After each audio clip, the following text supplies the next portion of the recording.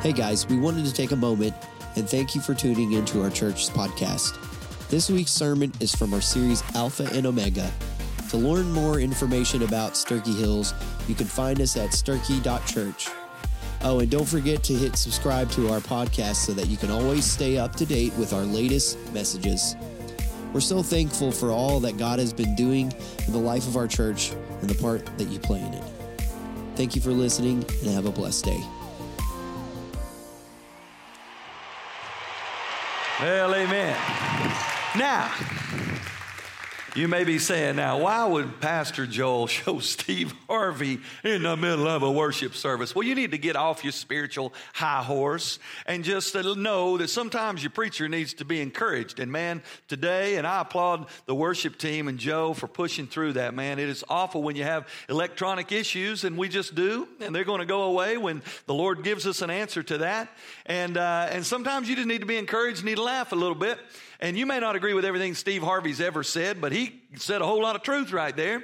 And sometimes you and I forget or need to be reminded of the greatness of who Jesus is. Because we live in a world who wants to play Jesus down.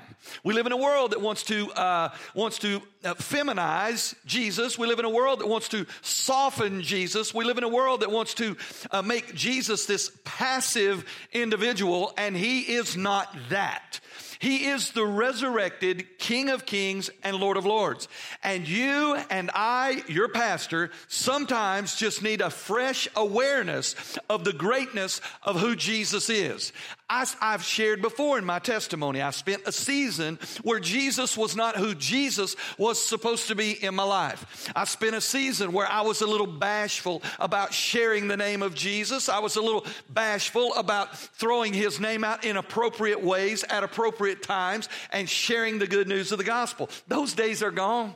And I hope I never step back into that arena of ashamedness of Jesus Christ.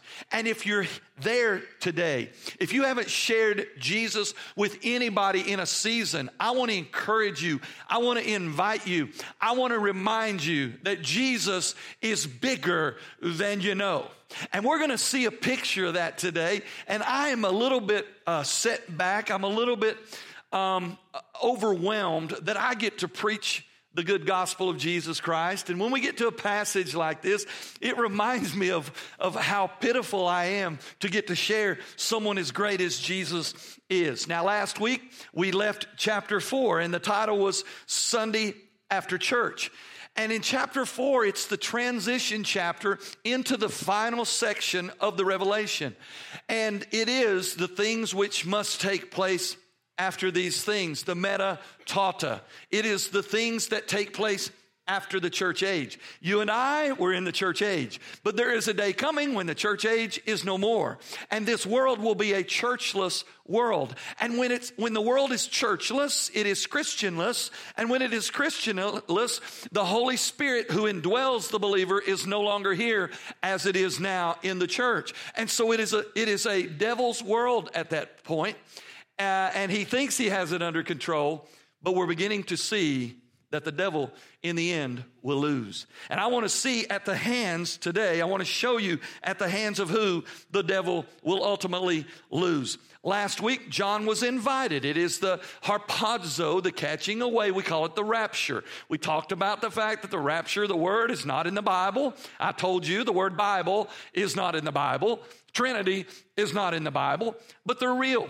And the harpazo, the catching away, is real. It appears about 18 times in Scripture. And it is always this gathering, this snatching, this pulling, this drawing away.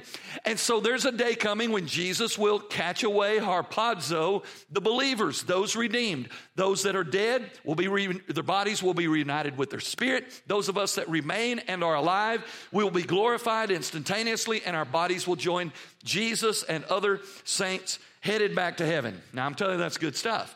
Now, the picture of that is found in chapter 4 last week, where John sees a door open into heaven, and Jesus says, John, Come on up. I want to show you the things, the metatauta, the things which must take place after the church. John goes up and he's overwhelmed. He sees this throne and there's one seated on it. And it's like diamonds. It's the purity and the brilliance of diamonds. And then he sees a red stone that looks like a ruby, reminding him of the crimson redemption of the cross. And then he sees this rainbow that encircles the throne, pointing to this eternal life found in God through Jesus, his son. And he's just sat back. He's amazed. And so we finished up last week looking at heaven like no one has ever seen it. Now I want you to join me as we look into chapter 5 today, because he's going to see some more of heaven. And the title of the message is Jesus Christ, There Is No Substitute. Now I want you to know, before we begin, you can be replaced. Did you know that? Look at your neighbor and say, you are replaceable. Okay, I hope you didn't mean that sincerely to your spouse. You're replaceable. I can get rid of you, find me another one. Okay? What I'm talking about, we're all replaceable. Okay? If the Lord calls me home and I die, if I have a stroke and can't preach anymore, if the Lord calls me to another church, I am totally replaceable. Okay? Totally replaceable. We live in a world where we think we are unreplaceable. Like nobody can do this job but me. That's a lie. Anybody can do your job. I laugh sometimes at sports because we have children, and at the age of 5 or 6, we're putting them into sports. Softball, baseball, basketball, football, all these sports. And man, you've been there. I've been to Awana. I've had conversations with men who have little boys playing Awana basketball where they don't even keep score, okay, where there's no winners and no losers. I'm a fan of winning and losing because we all going to lose sometimes. We might as well just go ahead and own it, okay? I'm like one father. He said, I want my kid to lose. I want to know, if he's going to be a loser, I want him to know early. That way he can try harder and do better on something else, okay? But we live in this world. I hear these parents. This is a guy from Second had this conversation with me one day, and he says, I said, how's everything going? Well, it's going good now. I said, what? He said, we started Awana. When we started, my little girl, she didn't even know which end we're playing on. Now she steals the ball, man. He's going in. And he all but said, she's going D1. I'm like, she's 6, okay? She's going in first grade. That's where she's going. Okay? But that's what we do. I want you to know they're replaceable. You've seen it. They get a kid in sports, man, and they do really good, and then they because of all the wear and tear, they have stress fractures in their body. They break this, they break that. And you watch, a quarterback gets hurt, the running back gets hurt, the superstar basketball player gets hurt, they are replaceable. They'll have somebody, if you don't lock them up, they'll be wearing your shoes. Okay? You are replaceable. But there's one who is irreplaceable. There is one that there is no substitute for, okay? And we're going to see him today. Now, the first point of today's message is this: a seat, a scroll, and a seal. John has come up into heaven. He's in heaven now. He goes through the door. He sees the throne, and now he sees this. He says, then I saw in the right hand of the one who was seated on the throne a scroll written on the front and back and sealed with 7 seals. God the Father is on the throne, and in his right hand he holds a scroll. Now this is a book. In ancient days, a scroll would be today's book. So what happens is you would write on it and you would roll it up. You would write on it, you would roll it up. You would write on it, you would roll it up. If it was an official document that needed to be separated, kind of like chapters, you would write on it, roll it up, and seal it on the end or in the middle. You would seal it with clay or wax. And if it was an official document, the ruler, the king, the governor, or whoever would take his signet ring and he would stamp his signature into that wax or into that clay. And then they would write another chapter. Right. They would roll it up. They would seal it again. That's what he holds in his hands. Today, what happened is we moved from a scroll to a book. This was originally a scroll. And what we've done is we take the scroll and we cut it into individual sheets. We bind it with a binder. It's called the codex. And now we have a book. So he holds in his hand a book in the form of a scroll. And it's sealed up. Now, it would be very familiar to John in those days because it was an official document. A marriage certificate, a lease agreement, a sales contract, title deeds would all be in the form of a scroll sealed by an official. And so he's familiar with it, but he don't know what's inside.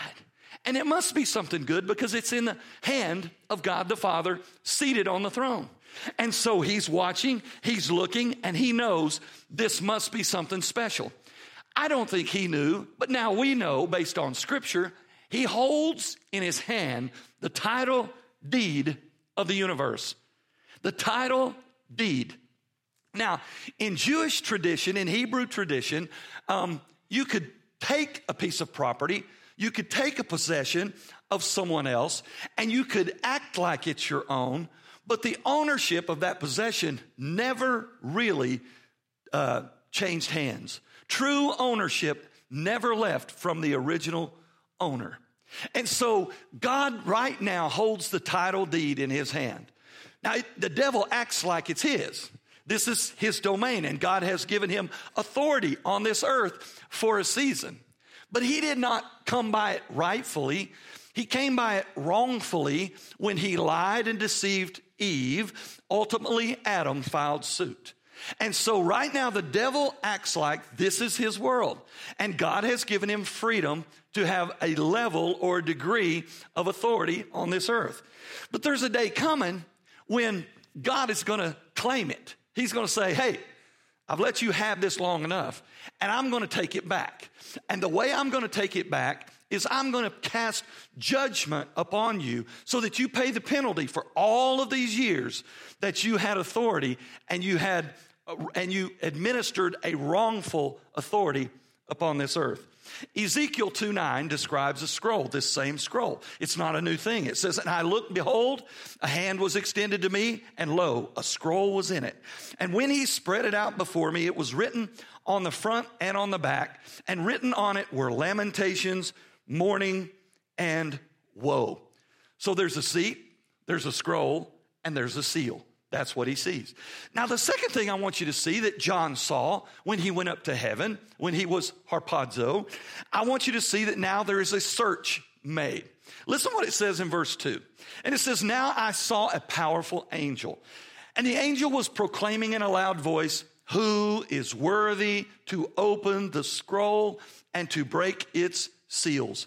But no one in heaven or on earth or under the earth was able to open the scroll or to look into it.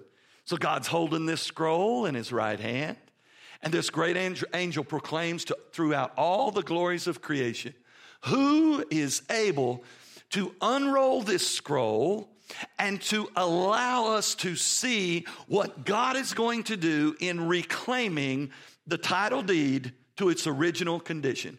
Who is worthy? And so the cry goes out even into the depths of the underworld, into the depths of death itself. And then the cry goes out to all of heaven, to all of the angels. The cry goes out to all mankind. And they come back with this answer. No one was able to take the scroll out of the Father's hand. Now, I want you to understand the significance of this word. Tell your neighbor, no one. Tell your neighbor, no, not even one. The Greek word, the Greek expression is oudehais, oudehais. And it means not even one. It means emphatically, no one was even found close to being able to take this scroll from God the Father and his hand. It means when he searched the world over, nobody in the political world was worthy. Nobody in the religious world was worthy.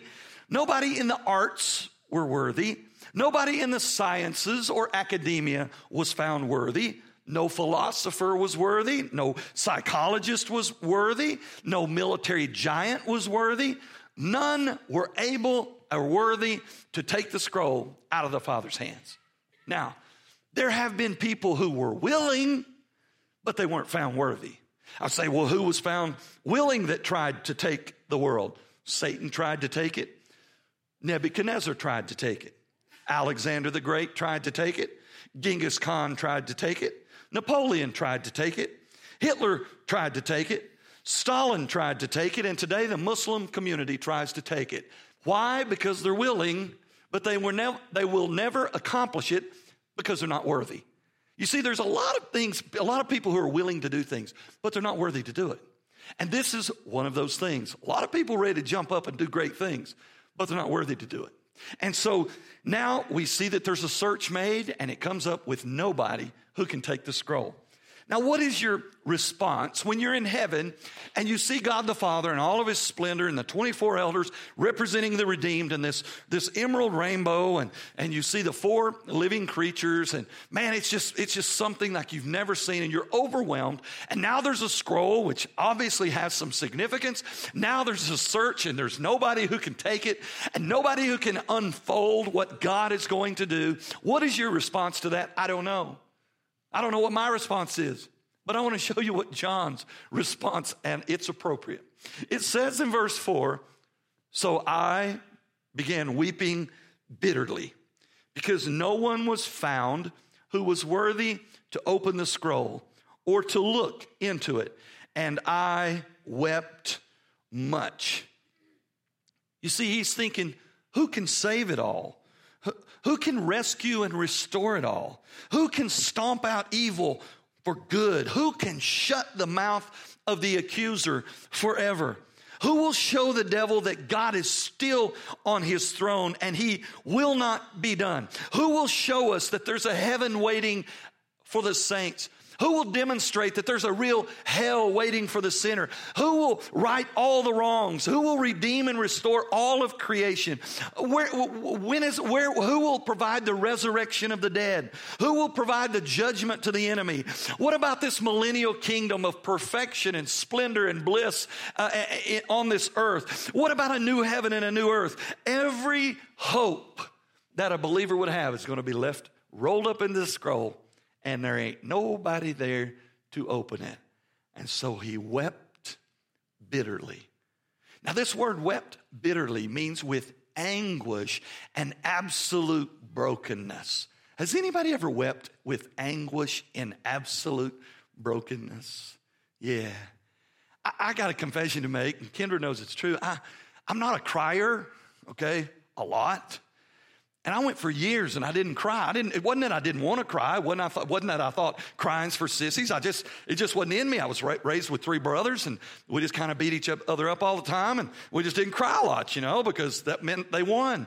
And so we didn't do that, We might have wanted to, we just didn't. And I didn't cry for a long time. And then in the 80s, when God really had his hand on me again, and he was just inviting me to a new place, I remember driving from downtown Chattanooga out to where we lived, out past Hickson, and I was driving a Suzuki Samurai. I'm going to date you don't even know what that is, okay? I look like a clown at the circus getting in and out of that thing, okay? But it got about 40 miles a gallon. It was good. I'm in the Suzuki Samurai, top down, and I don't know, I was just driving. Hadn't cried in years. Don't remember crying before that, my whole life. And I'm driving down the road, and I just looked up, and the Lord, he was really on me during that season. And I looked up, and the sky was just royal blue. Man, it had those big, fat cotton ball clouds, that look like animals when you're a kid. Man, they just flying around in the sky. And I thought, it's beautiful, And I looked up, and the wind was blowing, and the trees were just doing this. And then the grass that they hadn't cut for hay yet, it was just doing this. It was blowing. And all of a sudden, it just dawned on me how good God is. And I'm driving down the road, and I went from driving down the road, wow, this is cool. Now I'm just bellowing. I don't know where it's coming from. The tears just rolling. And trust me when I say, if you hadn't cried in a long, long time, when the floodgates open, there is a tank holding your tears back. I probably lost 6 pounds of water. I had to pull over on the side of the road. I'd get my composure for a second. And I'm doing this, and okay, I'm good to go. Here I go again. Now listen, I wasn't proud of that moment in the moment. I'm proud of it now because it was the Holy Spirit of God just jumped in the vehicle, a little Samurai. He wasn't ashamed of me in that Samurai. He got in there with me. And then I remember wasn't long after that, we were in Chattanooga, and I hadn't cried a lot since then. And we were at a funeral, and a friend of mine got hit by a car, and it killed him by somebody who was under the influence. And we're singing in the choir, and Eddie's out there in the box. And we're just singing, we're singing. And right in the middle of it, I thought, man, I loved Eddie. He was a good dude. He's gone on to heaven. Just like that. Woo, here it came again. The same Jesus that showed up in the samurai. Now he's in the choir loft. And my buddies were next to me saying, are you okay? Yeah, I think I am. I don't know. Shut up. Okay. I didn't know. Okay. Now, that's what he's doing. He's weeping bitterly, uncontrollably. He is broken with remorse that all of the greatness of everything that God will do to right all the wrongs caused by the enemy now won't be unfurled because there's none worthy to take the scroll from his hand. And he's just weeping. So we have a seed, a scroll, and a seal. We have a search. We have sadness. But I want to show you the fourth thing is we find a satisfier to the search. It says in verse 5, then one of the elders said to me, stop weeping, look. Now, let me pause right there. I don't know the inflection or the context of how he said stop weeping, but to me, it's almost like he says, John, get your composure, dude. Look, okay, stop this. Look. And that's what he tells him. Stop your crying and look, the game is not over yet. So he says, and he looked, and he said, look, the Lion of the tribe of Judah, the Root of David has conquered. Thus, he can open the scroll and its 7 seals. Verse 6, then I saw standing in the middle of the throne and of the 4 living creatures, and in the middle of the elders, a lamb that appeared to have been killed. He had 7 horns and 7 eyes, which are the 7 spirits of God sent out into all the earth. So here's John the Revelator, the one who had a special relationship with Jesus. You remember that? He's the one who you would find leaning on Jesus. He's the one that wrote the Gospel of John, the love gospel. He's the one that understood Jesus was God. He's the understood that Jesus was the creator of all. He's the one that understood Jesus is the sustainer of all. He's the one that understood that Jesus is the Word of God, His Word made flesh. He got it. He's the one that Jesus said, this is my beloved disciple. This is the one that Jesus said He loved more than the rest. This is the one that wrote 1st, 2nd, 3rd John. This is the one now that gets to go to heaven and see the end. And in the middle of his weeping, one of the elders says, don't stop. He says, stop your weeping and look. There he is, and he looks, and there is one standing who looks like a lamb who has been slain. Let me tell you about a slain lamb. They're not standing because they're dead. But this lamb, having been slain, is no longer dead. He's standing. He's alive. And he's been there all the time. You have God the Father seated on the throne. You have the Holy Spirit of God as 7 flames burning in front of the throne. And now you have Jesus the Son, the Trinity, right there together in the splendor of heaven. And John sees him and he says, he can open this thing up. And I'm thinking about this, okay? And I'm thinking, John, man, he thought the whole time he wrote the gospel, he's thinking the whole time he's writing 1st, 2nd, 3rd John, when he described the Jesus that he saw in chapter 1, he's thinking, man, he's victorious, and now all of a sudden he seems disappointed. And all of a sudden Jesus steps up and goes, I got this. And I'm just me. I'm thinking, John's thinking, yeah, that's it. Now listen to me. Listen to me. I'm telling you. Jesus is way too small in your world. Jesus is the resurrected, glorified King of the universe, not just on his throne, right here. And when he comes into your life, Christian, listen to me. When he comes into your life, he does not come to sit on the second throne of your life. He comes in when he saves you, when he rescues you from you in all of your wretched sinfulness. He does not come in to grab up the second fiddle. He comes in to be the king of your universe right where you are. And I just want to invite you, evaluate yourself. Ask yourself a question and let the Holy Spirit answer it. Who sits on the throne of your world? Who sits on the throne of your soul? Who sits on the throne of your life? Who makes all the decisions? Who tells you where to go? Who decides what tomorrow holds? Is it God? Is it the resurrected Jesus? Or is it you or somebody else? And I believe John, man, with just enthusiasm, I knew it. Have you ever been in that place where you just, you knew it was real? You knew Jesus was like there. You knew he's going to take care of everything, but you find yourself in this spot where you're just like, I just don't know. Listen to me. Maybe you're here today and you're in that spot that you've placed your faith in Jesus, but things just seem to be a little defeated in your world. You're broken, you're hurting, you're confused. I want you to hear from the Word of God.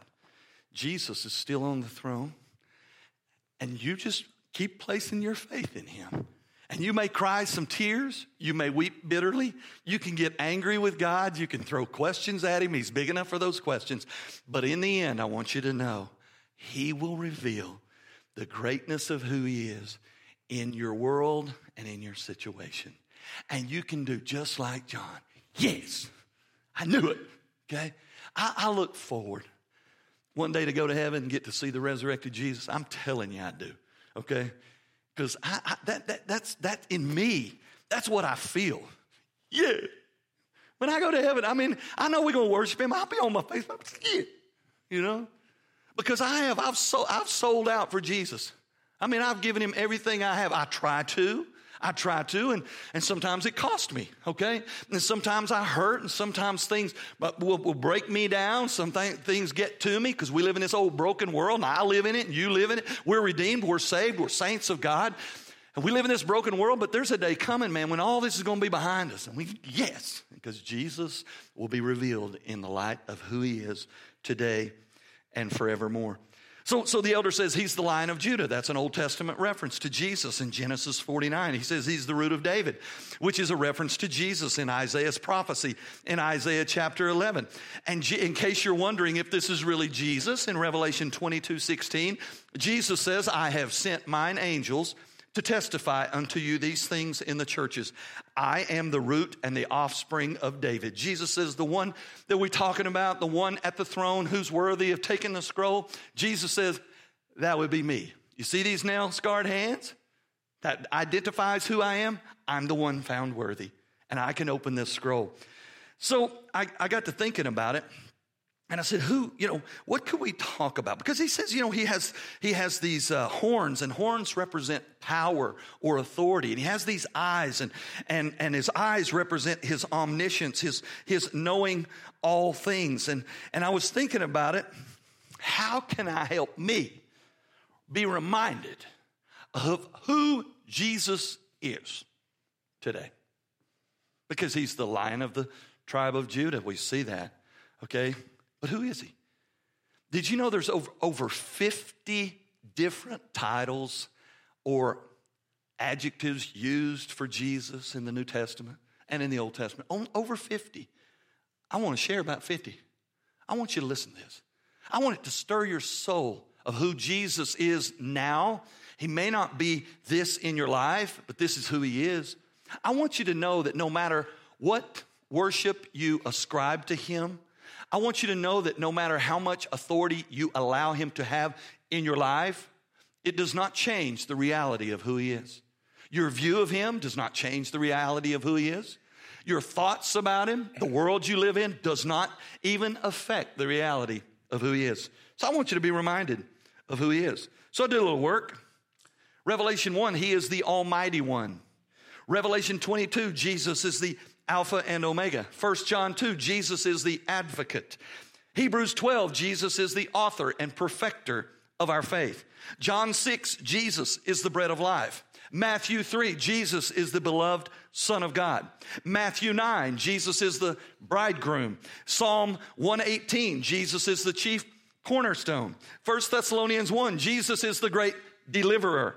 Isaiah 9, Jesus is the everlasting Father. Revelation 19, Jesus is the faithful and true one. John 10, Jesus is the good shepherd. Hebrews 4, Jesus is the great high priest. Ephesians 2, Jesus is the head of the church. Acts 4, Jesus is the holy servant. John 8, Jesus is the I am. Isaiah 7, Jesus is the Emmanuel, God with us. 2 Corinthians 9, Jesus is the indescribable gift. Acts 10, Jesus is the judge. Revelation 17, Jesus is the King of Kings. John 1, Jesus is the Lamb of God. John 8, Jesus is the light of the world. Revelation 5, Jesus is the Lion of the tribe of Judah. Philippians 2, Jesus is the Lord of all. 1 Timothy 2, Jesus is the mediator. John 1, Jesus is the Messiah. Isaiah 9, Jesus is the mighty God. Isaiah 60, Jesus is the mighty one. John 8, Jesus is the one who sets you free. 1 Timothy 1, Jesus is the hope. Ephesians 2, Jesus is the peace. Isaiah 9, Jesus is the Prince of Peace. Mark 6, Jesus is the prophet. Job 19, Jesus is the Redeemer. 1 Corinthians 15, Jesus is the resurrected Lord. 1 Corinthians 10, Jesus is the rock. 1 John 4, Jesus is the sacrifice for the sins of mankind. Luke 2, Jesus is the Savior of the world. Luke 19, Jesus is the Son of Man. Luke 1, Jesus is the Son of the Most High. 1 Corinthians 1, Jesus is the sustainer and creator of the world. John 11, Jesus is the resurrection and the life. John 10, Jesus is the door. John 14, Jesus is the way. John 1, Jesus is the Word made flesh. John 15, Jesus is the true vine. John 8, Jesus is the truth. Revelation 3, Jesus is the victorious one. And Isaiah 9, Jesus is the wonderful counselor. And that is who he is. And it's time you and I made him all of that in our world. Amen. Amen. Amen. But what we choose to do, that's all great and everything, but I got this. And we start looking like those churches that he just described in Revelation 2 and 3. We have the appearance of being alive, but we're dead. We're lukewarm and we make him want to puke. That's Laodicea. We compromise. We look like that. And all the while, God is saying, there's a day coming when I'm going to say to you, come up here. And for those of you that are my children, you'll come up here. And you're going to see for real who I am. So, there's a throne, there's a seat, a scroll, and a seal. There's a search, a sadness, a satisfier. And I want you to know, when you understand who Jesus is, when you understand that everything's going to work out in the end, you can trust him because he is found trustworthy. There's something else. How do we respond to that? Well, Joe will like this. The worship team will like this. It's a song. It says in verse 9, it says, they were singing now a new song. You are worthy to take the scroll. You see everybody in heaven, the four living creatures, the 24 elders representing the saints of God, the angels in heaven, they're watching too. They're watching John just cry. All of a sudden, Jesus says, I got this. And they break out in a song and they say, you are worthy to take the scroll and to open its seals because you were killed and at the cost of your own blood you have purchased for God persons from every tribe, language, people, and nation. Verse 10, you have appointed them as a kingdom and priest to serve our God, and they will reign on earth. So they start singing this, they have a worship service, and they sing a song. And I know sometimes you say, man, is this singing? This is way too much singing. Sometimes you think, man, it's way too much preaching. That's all right. We're going to have a good time with or without you. But here's what happens. In heaven, they don't stop with one song. That's not enough. We're not finished. Now we see song 2 in verse 11. Then I looked and I heard the voice of many angels in a circle around the throne, as well as the living creatures and the elders. And their number was 10,000 times 10,000, thousands times thousands, all of whom were singing in a loud voice. Now let me pause right there. Do y'all know these songs loud? You know what I'm talking about? We used to say, do you know that song loud? They're singing loud. They're not singing like, now I know on a day like this, when the sound system's liable to shut down on you. A couple of weeks ago it shut down. I was standing right there and I was singing loud as I could, you know. I mean, I was blowing it out and the whole system went out. And there I was singing a solo, okay. Gotta hate when that happens. But you know what? You might have been standing around me and you might have thought, Joel, your singing is terrible. That's fine.